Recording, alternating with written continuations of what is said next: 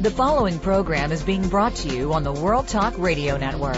For more information about our network and to check out additional show hosts and topics of interest, please visit worldtalkradio.com. The World Talk Radio Network, where the world comes to talk. The views and ideas expressed on the following program are strictly those of the host or guests and do not necessarily reflect the views and ideas held by the World Talk Radio Network, its staff, and management.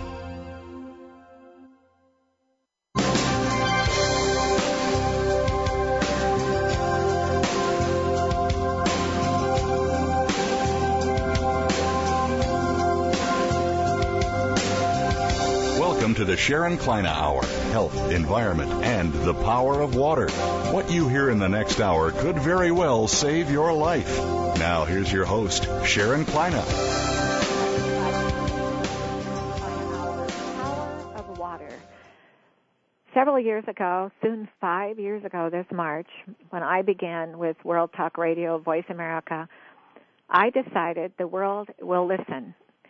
And now I can say the world is listening. I want to thank the bloggers, and I want to thank Voice America, World Talk Radio, on Apple iTunes, and the Green Talk Network group for giving us the support to get the message out there that is so important.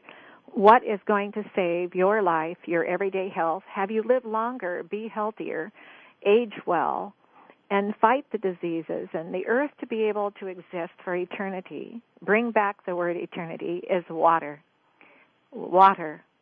Water. But there's another side to this that I've been studying for many years, and I'm the founder of Biologic Aqua Research Center, the sponsor of this show. The one other part of water that we overlooked in research until I became involved and brought the awareness to the world is the humidity, the water in humidity. The moment you were born and you entered into the air you breathe in that delivery room, you didn't have the water around you any longer. You had to live with humidity. Humidity is vital to your everyday organism of life. It's vital to the earth's life of organism, the moisture in the air you cannot see.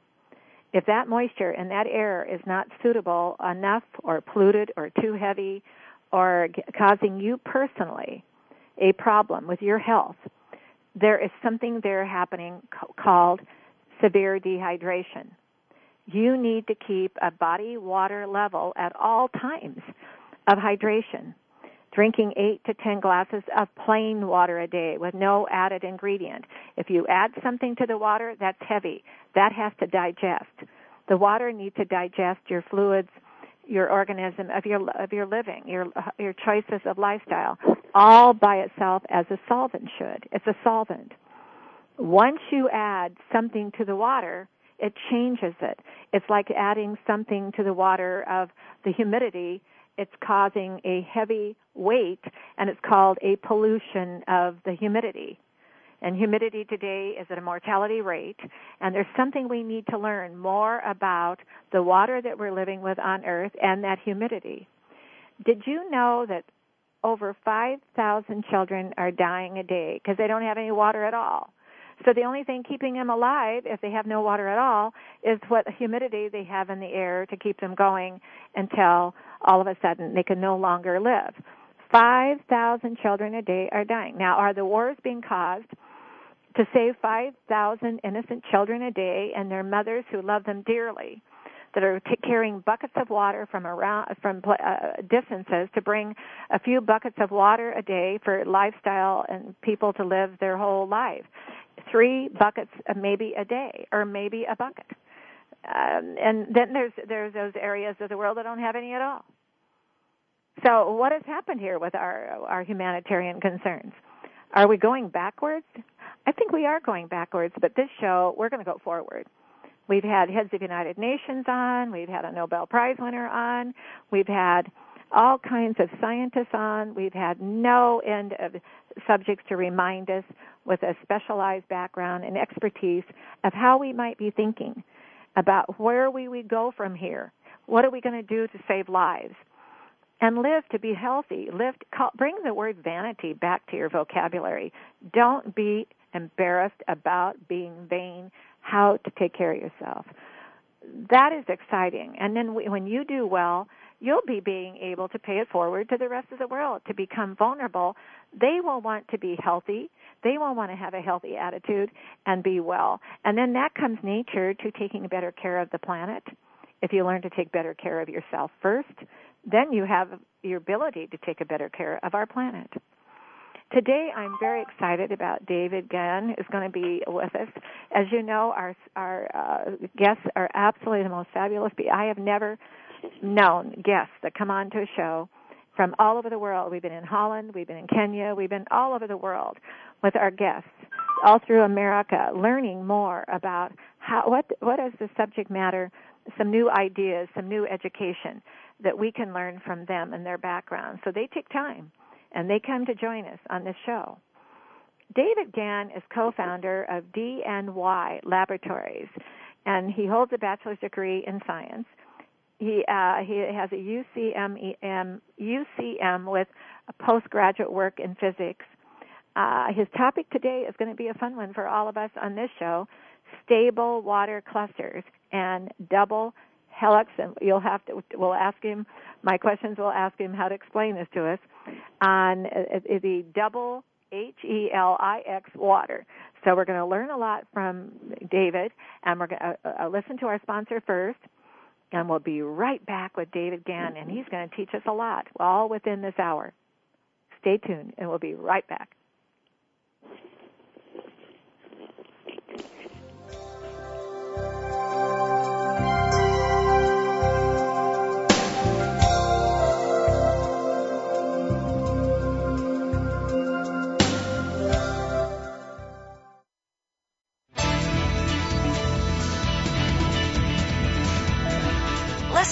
Listen. The world is talking. The World Talk Radio Variety Channel. Discover the secret of Nature's Tears Eye Mist, an entirely different approach to eye care without eye drops. When your tear film is dry, your eyes feel dry. Nature's Tears Eye Mist naturally supplements the tear film with Biologic Aqua Absolute Premium Standard Grade of pure, all-natural water. Nature's Tears Eye Mist, just a mist. All natural, safe, convenient, no preservatives. Nature's Tears Eye Mist can be purchased nationwide at selected eye care professionals and drugstores near you. You're listening to the World Talk Radio Variety Channel.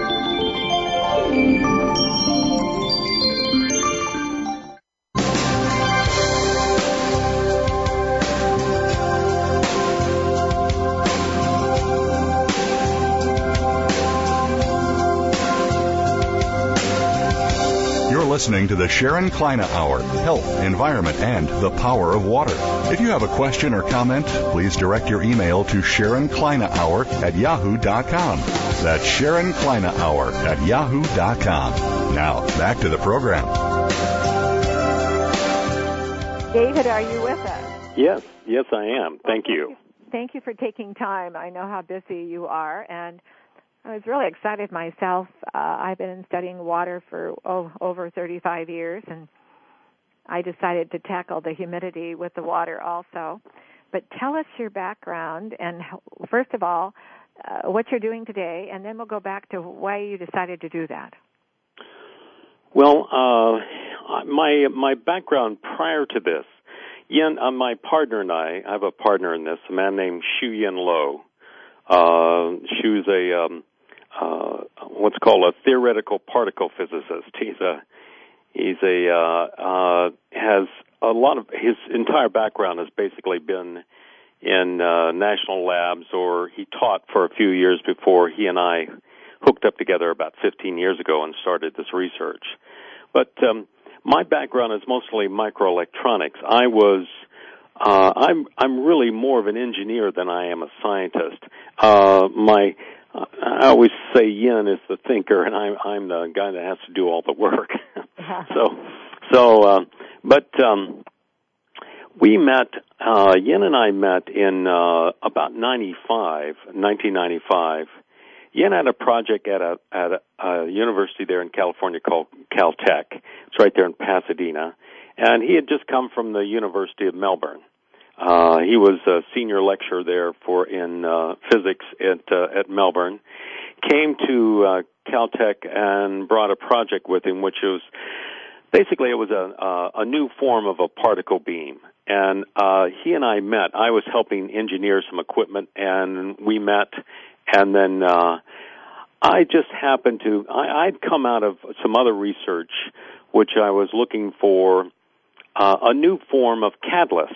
A catalyst is something that you add to a chemical process to make it go faster and speed it up. And I was basically looking for a way to clean up emissions in automobiles. And I just stumbled over a crazy effect in a particular water sample that I had found, and it just made no sense because water doesn't normally have a catalytic action to it, and this one actually did. And so Yen and I were friends and met each other, and I took this sample with me over to see him one day, and then we both got kind of hooked on what was going on with this particular water. And so it started just kind of as a fluke. It didn't, we didn't start one day and say we're going to research water. I had a sample of water. It had a very strange phenomena to it. We began to analyze the water. Had all the facilities there at Caltech, plus we had Yen had some very significant friends there. People that were very versed in their fields. And so we began to analyze this water, and the more and more we analyzed the water, the more we found it just to be distilled water. And it shouldn't have any kind of effect to it. It shouldn't have a catalytic effect to it. So that's what got us kind of hooked, was about 18 years ago, and we just distilled water usually has had a method of removing almost every bit of life in it. So you were shocked that this was able to have a reaction to your catalytic theories. Yeah, exactly. There was something about this particular sample that was very unusual, and so we began to, like I said, we analyzed it. I mean, we really analyzed it. We had, we did just about every known test you could imagine, and basically our backgrounds. My background is mostly, like I said, microelectronics, but it's always been in research, and so I was pretty versed on use of analytical equipment. I had numerous electron microscopes in my lab, and all different. I was pretty versed in how to look at to find out what was in something, and so we kept looking, and we looked at a machine that's called a nuclear magnetic resonance. Now, what that is it's just a big machine. It's kind of a precursor to the one that you have in hospitals now, MNR, I think they call it, or something where you take an image of the body. But prior to that, you had a thing called a nuclear magnetic resonance machine, big, crazy-looking thing in the middle of a room, and you had to be very careful when you walked in the room that you didn't have a watch on, or you didn't have any credit cards on, or anything like that, because it's got such a huge magnetic field that it would just strip everything. And so we looked at it in that fashion, and we found that there was something strange about this water. We found that, wow, this does not look like normal water, and that was, like I said, about 18 years ago. What occurred was that, thankfully, I had a partner who was unbelievably strong mathematician. Yen, being a theoretical particle physicist, their whole language is math. He began to do nothing but read all the papers he could get his hands on water, and then at the same time, he began to write a mathematical model of trying to predict what was different about this water. And so he used a man. There was a man back in the 30s. His name was Debye, and he was a famous chemist. He got a Nobel Prize, and he wrote sort of all the basic mathematics there is on something in water, like you want to drop salt or You want to drop something in water and it's going to dissolve. What happens mathematically? So Debye had written those theorems. Yin took those and duplicated them and began to use that math to try to predict what we might find in this water. So it's kind of a strange beginning. Before you go on, you can help the listeners think about that, because a lot of the listeners are probably wondering, you and I both know, but what does math have to do with water? But you can explain to them that in water there's certain living organisms that are in there, and there is a value to each one of mathematically how much of an influence they have there. Can you explain it better? Absolutely. Well, not only this water would have been so pure that you'd had very few living organisms in it. But what happens is when you get down in the cleaner the water becomes, you get closer and closer to actually the structure of the water. The structure is going to be made out of hydrogen, two of those, and one of them is going to be oxygen. You get down into the molecular level of water, you're dealing just with hydrogen and oxygen and how they bond together. Now, as water gets more and more things in it, like bacteria and viruses and calcium and magnesium and potassium and all these different things you can find in water, those things come in there and want to stick to water because water has a charge to it. It's like I'm a positive and you're a negative, and we want to touch each other. It has an electrolytic charge. Yeah, well, yeah, exactly. It's what we were looking at the time. Yin said he took Debye's work. This man Debye many years ago, who had studied what happens if I have ultra clean water and I put some salt in it, for instance. Let's just stay real simple here. I'm going to take some table salt off my counter here. I'm going to put just one tiny drop of salt in the water. What occurs? Well, the water separates the sodium and the chloride. That's what table salt is. It's a part sodium and it's a part chloride. As those things come apart, we call them ions, I-O-N-S. When they come apart, one of them will be a positive, a plus, and one of them will be a minus. And that's why they want to stick together, because they give out a charge. But the water acts as a wedge and wants to separate them. It says, move over, get over. Yeah, I don't want you so close to that other one. And so it keeps on separating these two particles apart. Debye, what he had done is he had mathematically, he had studied this to see what that relationship is. What's the relationship to water and these ions, and mathematically, how does that function? And so he studied it down to about, if you continue to add water, he studied it down to about 1 part per 1,000. So in other words, if I dilute something down to just 1,000 times, he wrote a mathematical model that predicted what you would find like in the solutions if you measure the solutions. If I took a special meter over here and dipped it in this water, it would have a particular number to it. And if I dipped it in this water over here, which hadn't been diluted as much, it would have a different number. So he calculated all this and empirically found them. In other words, by experiment, he found what these values were. Well, we knew the sample we were looking at, we couldn't find anything in it. I mean, we were analyzing it down to where, we knew just about everything there was about this water. And so Yin predicted that what was in this water was something that had been diluted many more times than 1,000 times. So he took Debye's model and just started calculating, and he calculated it out, and then finally one morning he ran into my office and he looked like a mad scientist, and he said, I know it's in the water. Knees were shaking. I think I know. Yeah, exactly. That's what he said. I know it's, no, he didn't think. He says, I know it's in the water. I said, what? Yeah, and he says, I calculated it. He says, there's a particle in that water.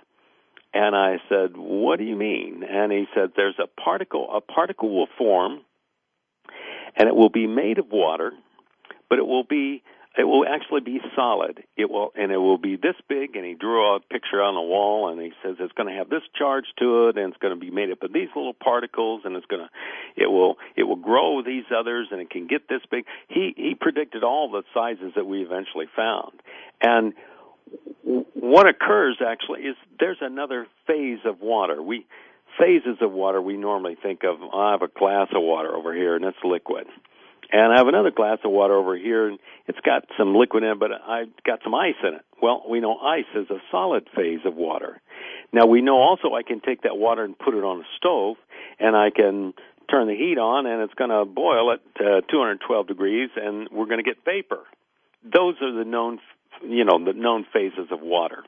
There's another phase of water, and it has to do with there is a solid particle which is present in ultra-clean water, and it is made out of water. I know people go, oh, how can that be? Well, we've been photographing it now for, we photographed the first one, I think, in 96, and I've got hundreds or possibly thousands of photographs by now.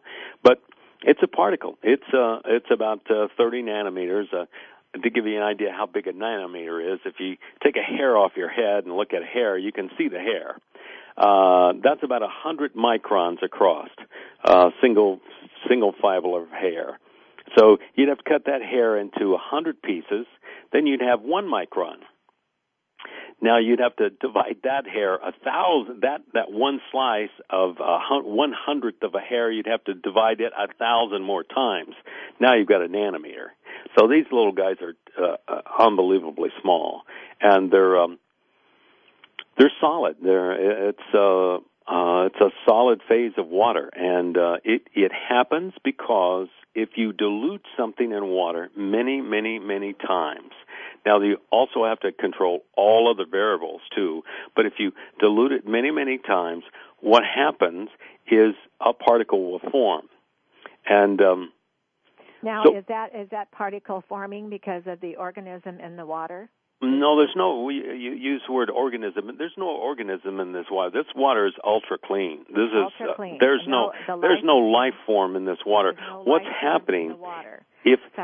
Well, if I dilute, for instance, let's go back to table salt, and you put table salt inside a glass of clean water. What happens? The sodium and the chloride come apart because the water gets in between there acts as a wedge. Now, if I dilute that again, now I just take a tiny bit of that water. Now I put it in a big another glass of water. Now I've diluted it, thousands of times, and I keep on doing that. What's going to happen is the sodium and the chloride are going to get too far apart to touch each other, because in water, even though I'm dissolved, I still have a charge. If I'm a plus, you're a minus. Your friends over here are a minus, and another person over there is a plus. Everybody's going to try to actually connect. We're going to try to touch each other. Water's going to come and always separate us, because water has a wedge-like action. It's got like I said, a big oxygen at the bottom and 2 hydrogens at top, and it acts as a constant wedge, and that's why it's a great solvent. That's why it's a great dissolver. I was just going to say to the audience, this is why we know water. There's no better solvent in the world than water. No, and that's why also, water's so vitally important in life because of it does a matrix of things inside our bodies. But the one thing it does here with this particular thing is that it separates that sodium and chloride apart.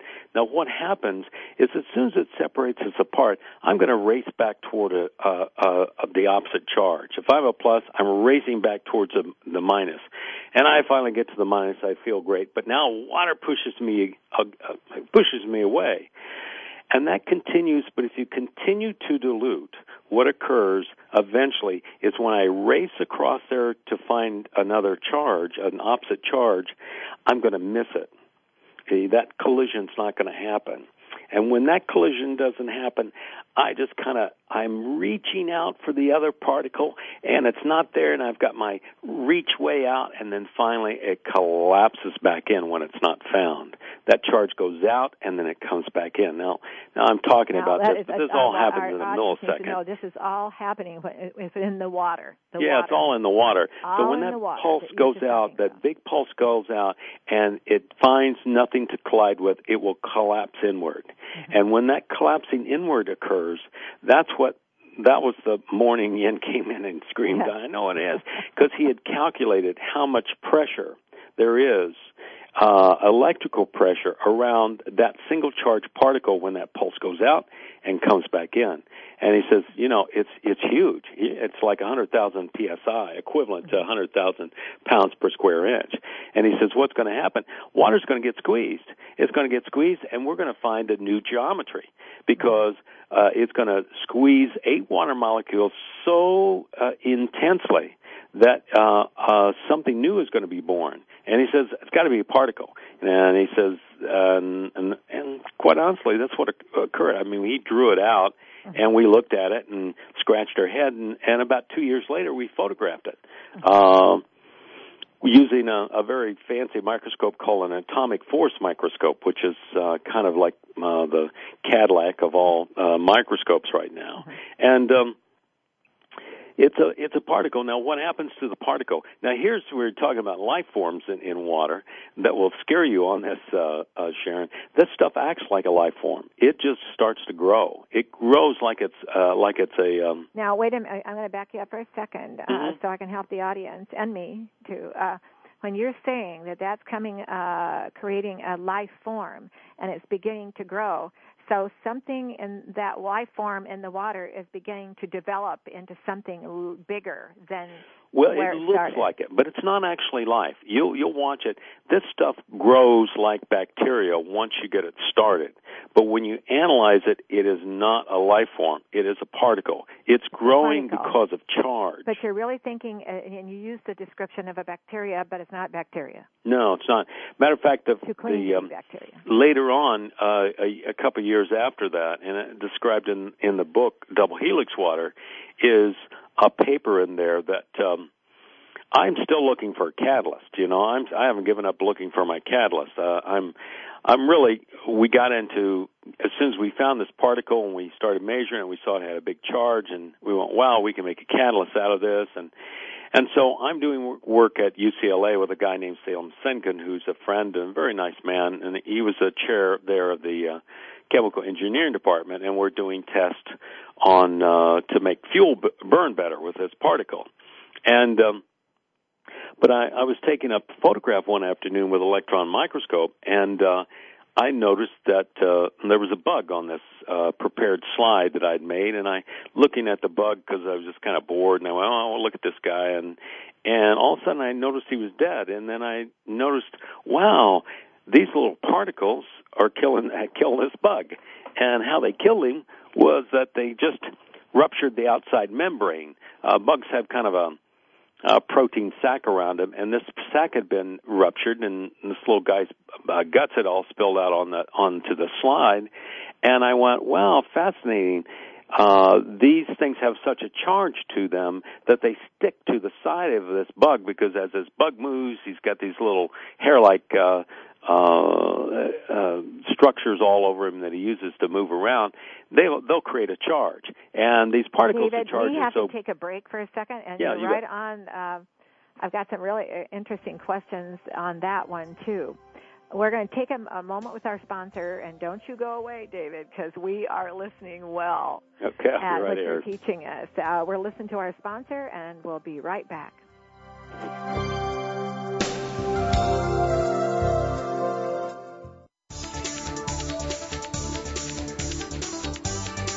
The World Talk Radio Variety Channel, where the world comes to talk. Discover the secret of Nature's Tears Eye Mist, an entirely different approach to eye care without eye drops. When your tear film is dry, your eyes feel dry. Nature's Tears Eye Mist naturally supplements the tear film with Biologic Aqua Absolute Premium Standard Grade of pure, all-natural water.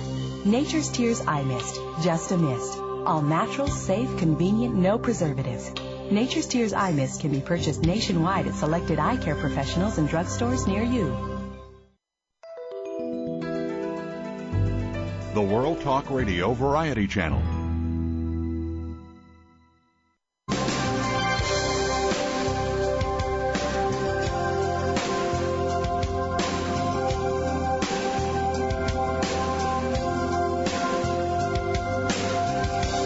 Listening to the Sharon Kleina Hour, Health, Environment, and the Power of Water.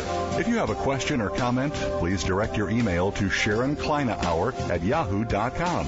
That's Sharon Kleina Hour at yahoo.com. Now, back to the program. David, you were mentioning to us, and we were, I could almost, as tensely as I'm listening, and I know the audience is listening, when you mentioned the fact that there was a fly or a bug on your Petri dish. Well, it wasn't on a dish. It was when you electron microscopes looks at very small things, and you prepare the slide a certain way. And it's like a time, think of a microscope slide, but you couldn't even see anything on it with your naked eye. Okay. You're going to look at it by electron microscope uses a beam like an old television set, so like an old-fashioned tube set, and it uses a beam of electrons to illuminate, really, the sample you're looking at. So you have to prepare the sample a certain way, and it's a kind of long, arduous process. But I normally wasn't looking at it. I was looking at these things we call stable water clusters. But all of a sudden, I noticed a bug on there. I went, wow.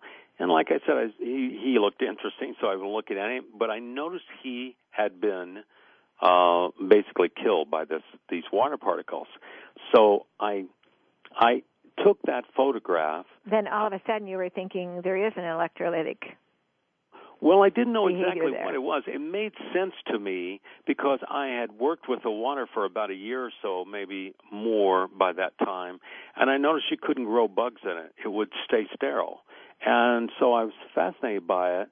And I showed the photograph to that person I was working with at UCLA, this man named Salem Senkin. And he goes, oh, well, let's go over and take it and show it to, I've got a buddy over at the medical school. And so we went over to the medical school and showed this picture to a man called Benjamin Bonavide. And Benjamin looked at it and says, well, what is this? And I said, well, it's a bug. And he says, yeah, I know that's a bug, but what are these little things?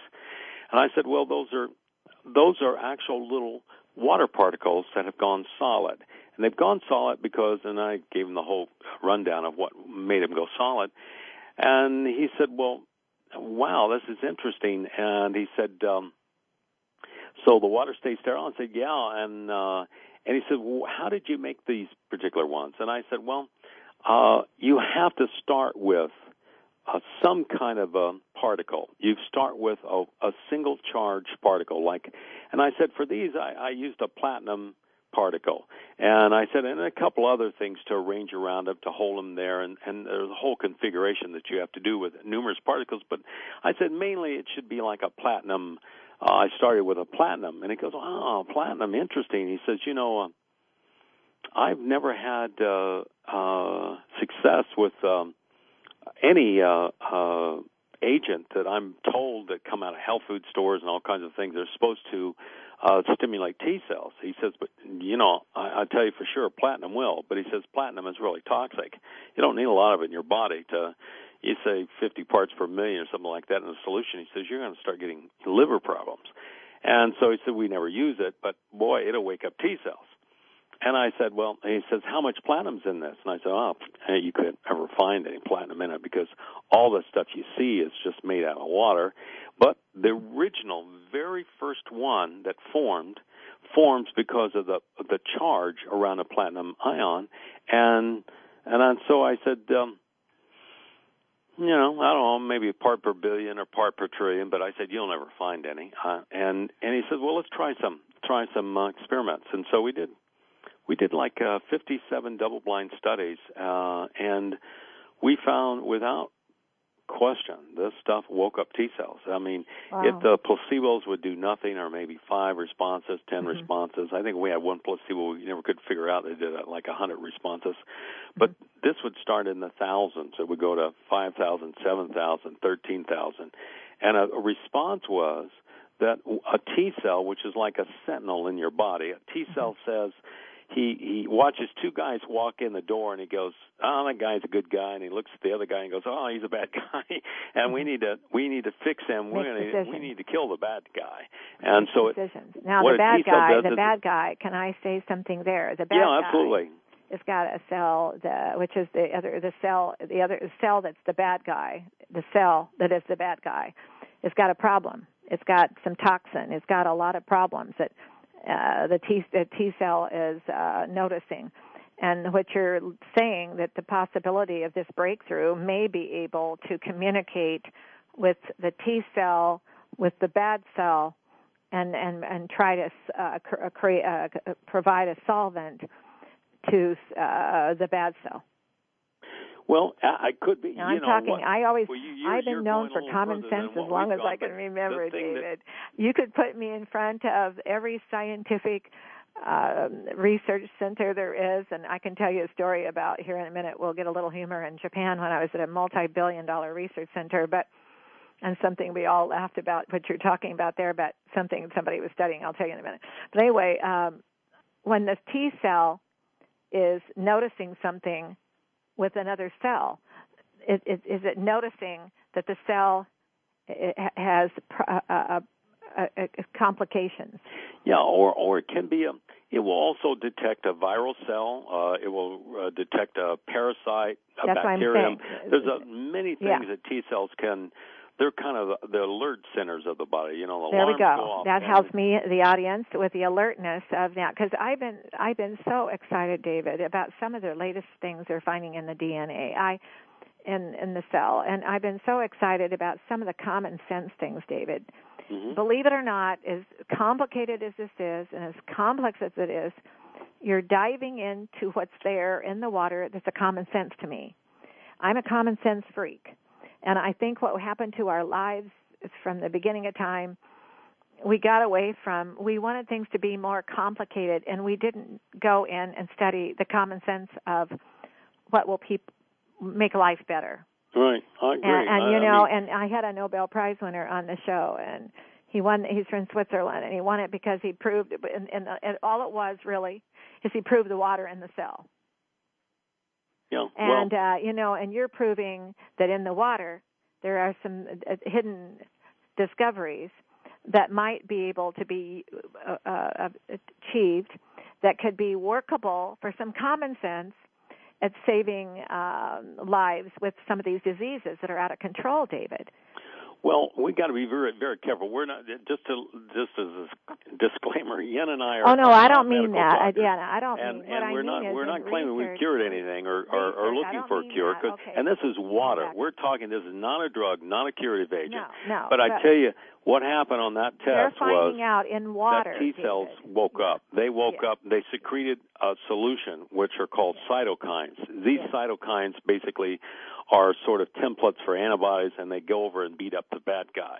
If your T cells are working, you won't get sick. If your T cells are not working, you're going to get sick. Your immunity is you have no defense. Yeah, absolutely. I mean, you got to look at the fact that our bodies are at least a couple million years old, but our DNA is probably 3.5 billion years old. Now, I always be careful with people. I say, look, I'm not talking about the spirituality of man. I'm just talking about the protoplasm. The protoplasm is at least around 3 billion, 3.5 billion years old. And, it's always been alive. It was never dead. It's been alive since it crawled out of the soup, whatever the soup was. It's always been alive because it's passed to the next generation alive. So we're all walking around with stuff in our systems, this stuff called DNA, that's been alive since time began on planet Earth.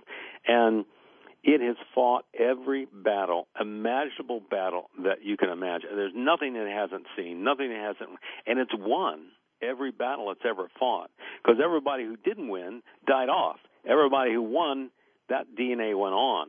So we have such remarkable little systems that are able to defend us. And now the right question to ask is, why aren't they working? It's not like, oh, we can fix it. Let's give it a lot of this and this and that and this and that. No, you got to understand the fundamentals. You got to understand what triggers these responses, and so that's why this work is so important right now. And it really is. We're looking at a fundamental of a fundamental. Water is a fundamental. We're looking at a fundamental of a fundamental. We like to call this phase Genesis phase. Not to conjure up any religious things, but I'm talking about where water first went into a solid particle somewhere back along that time track way back. And when it did, it got a charge to it, and it got a very strong charge, and it wants to connect with another one, and another one, and another one. And this is how we think the first formation of sort of really of life matter. It eventually, at some point above that, becomes a one cell organism, and before that, it becomes something else. But really, it had to start, just like you said, very common sense. You got to have something that goes solid, and you got to have something that wants to combine with something. Well, boy, this does. And when you see it grow in the lab, you would swear it's biological, but it's not. It is a physical piece of matter. It has no life form to it whatsoever. I always explain, Dave, explain something that the audience could hear. I think you'll be able to do that. I have had on here individuals who talked about how the atomic bomb was discovered to be effective way back in time, and it had to began with a study of water, and the ability for water to do what it does, the power for electricity, the water that is used for every day for keeping this earth alive and the organism of earth alive, and like you said. It's the cluster, I'll call it cluster, you will correct me, I'm sure, the cluster of what has been made here that man could not make, that has been here from the common sense of Earth's beginning. I call that common sense because it was a power of something that began, and we weren't there then, but the water was, right, David? Right, well, right. Where us as intelligent life came along, I don't know where that happened exactly, but I know that you can take the genes out of my body, you can take this DNA, and all of a sudden you'll see primates, and you'll see monkeys, but back before that you'll see horses and goats, and you'll see insects and frogs, and you keep going back, and there's every practically life form in me that all evolutionary stages will go all the way back because we all evolved sort of from the same source. And water, we came from water, and our blood is still, my blood's probably about 90% water. My body's about 70% water. And it's the understanding of the physical mechanism of water, how it's made up and how it works and how it does all these functions in the body, which is really will be the understanding of our complete, sort of like Buckminster Fuller used to call an operating manual for spaceship Earth. We need an operating manual for a human body. That operating manual will come out of the thorough understanding of water. Exactly. Thank you. That's really true, David. because I mean, you can't have a car that's got 70 or 90% of one element and say, well, you don't need to know about that. All you need to know is the press of gas and shift the gears. But no, you need to know what it's made out of. Well, we're made out of water, really. Yes. And as much as we can advance in science, we can never. The water should be the advancement, and then everything else can follow. And one of the reasons I was studying when I was so far back, and I was trying to understand why did they leave the water behind when even Hippocrates and everybody knew the water was the most important part of everyday life to be healthy or not be healthy. Right. And of course, then I tacked the humidity water to go with it. But I decided that very few people could patent water. Yeah, so they left difficult. The water behind because they went after every bit of patenting they could patent. But it's the right thing to study. It's the right it's thing to the study only because thing to every study mechanism in your lives body and works to with pass water. on to generation. Yes. Yeah, there's not a mechanism in your system that doesn't work with water. Exactly. And if we've been so lucky to discover that there's inside that water, there's even a more intricate little part of it world. that has something to do with really we think like an immune trigger, or we think it's a fundamental part of the body's arsenal, which is the immune system. And so consequently, we've really in the last 5 years I always tell the story. The guy showed up at my door one day, and he wanted to have some of this water. He says, "Do you still have some of this water?" He'd read the paper, and I said, "Well, what are you going to do with it?" And he goes, "Well," he says, "I've got a close friend that's in hospice, and she's been home. She's come home from the hospital. Her doctors are working with us and says there's just nothing they can do with it. They've just given up on the girl, and she had pancreatic cancer, and said, she'll be dead in 6 weeks." And he says, "Why don't you just give her some water?" I said, "Why would I do that?" I said, "I don't know if this water would do anything for her." But consequently, I hate to tell you this, but that girl, that's 5 years ago, and she lived 5 years longer. She lived 5 years longer. She's still alive. She's totally cancer. Still alive. And so you humored him and said, "What harm could it do? She needs to drink water." Yeah, it's water. I mean, if you chemically analyze this stuff is water. Yeah. But and they said, "Well, how much should I give her?" I said, "I don't know." I said, "Just put 10, 15 drops into put 20 drops into a gallon of distilled water. Have her drink 2 glasses of it a day and see what happens." And is that what she did? That's what she did. And, at that point, and she was off everything. They've taken I her off everything because they said she's goner. But I'm telling you, she's not the only one now. I mean, I don't know how many. This has been 5 years now, and we just don't talk about it because we're afraid to get shot. But the reality is, well, everybody in the research field at every huge corporation that I deal with in the world and part of out there, they always get worried about that getting shot because there's no two people able to deal with the chemical formulations, and there's people who have allergic reactions who die. There's people, I can tell you stories, you can too, of people who were on one medication. There was a new medication out. They put them on the new medication, and the new medication, it was such a fantastic new one, within a short period of time, they had passed away because of the medication. And that's, now, there is nothing in that. There are no chemicals. There's not a chemical in there. There's not a drug in this. There is absolutely nothing in this water except water. Matter of fact, this water is so pure.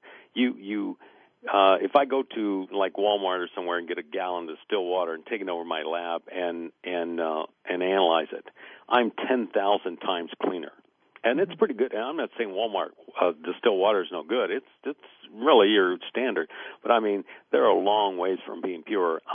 The purity of water is how much electricity it will carry, and resistance to that electricity is called an ohm.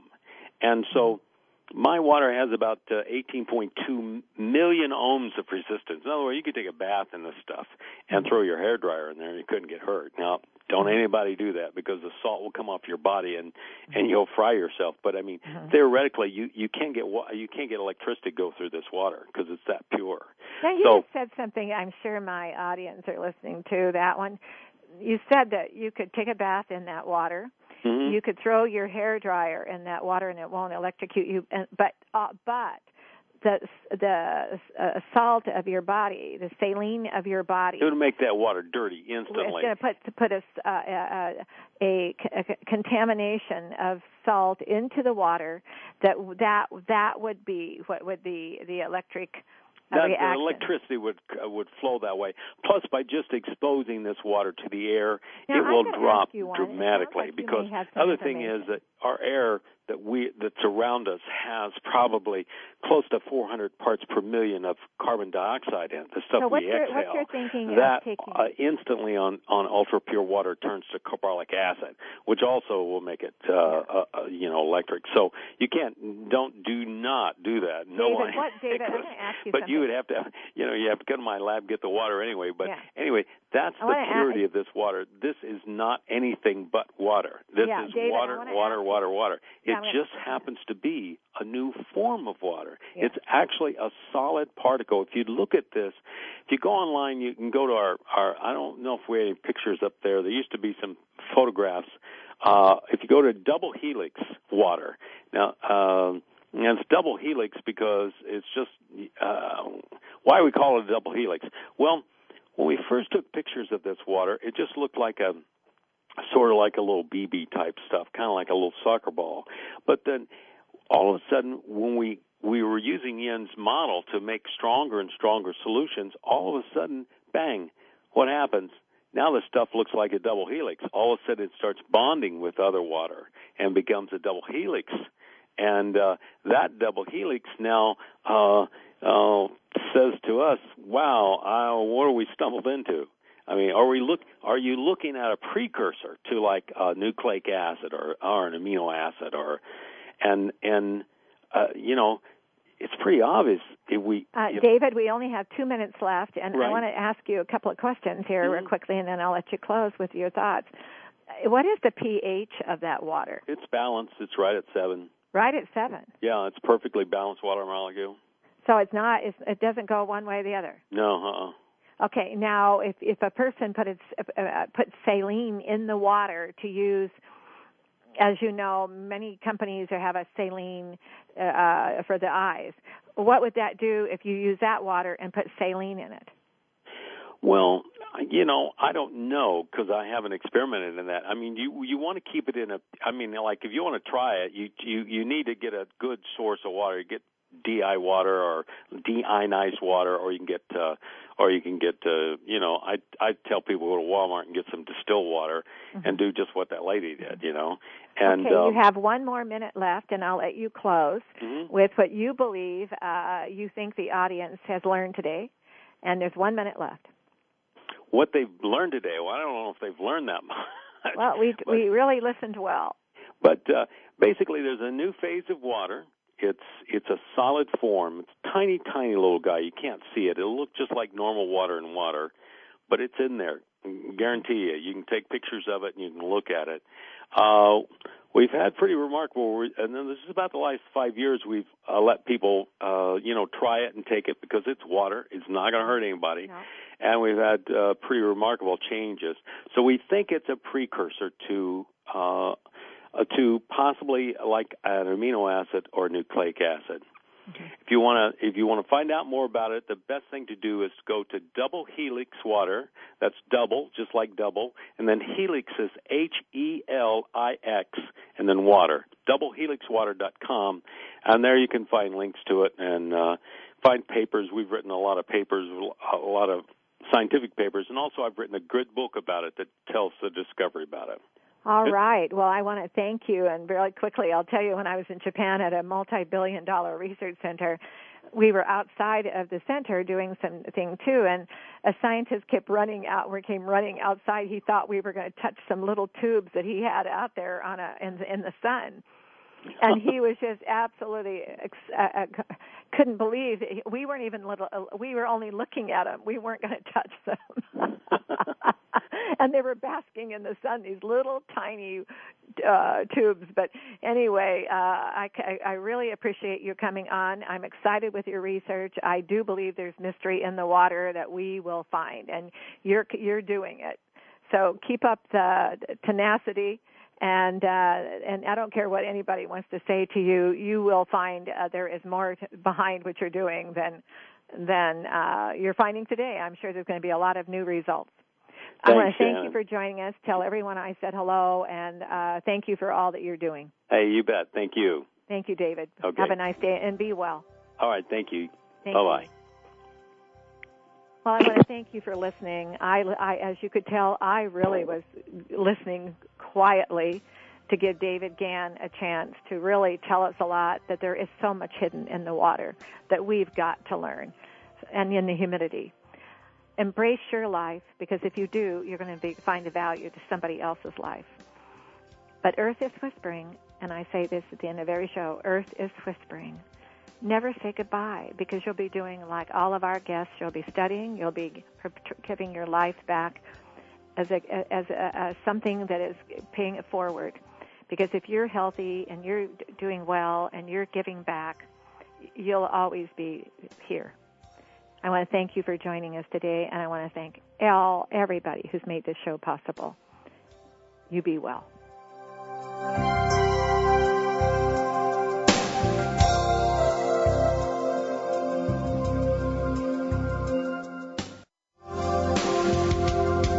Thank you for listening. Join us next week for another edition of the Sharon Kleyne Hour, Health, Environment, and the Power of Water. Mondays at 10 a.m. Pacific Time on the World Talk Radio Variety Channel. Remember to visit Sharon's website at SharonKleineHour.com.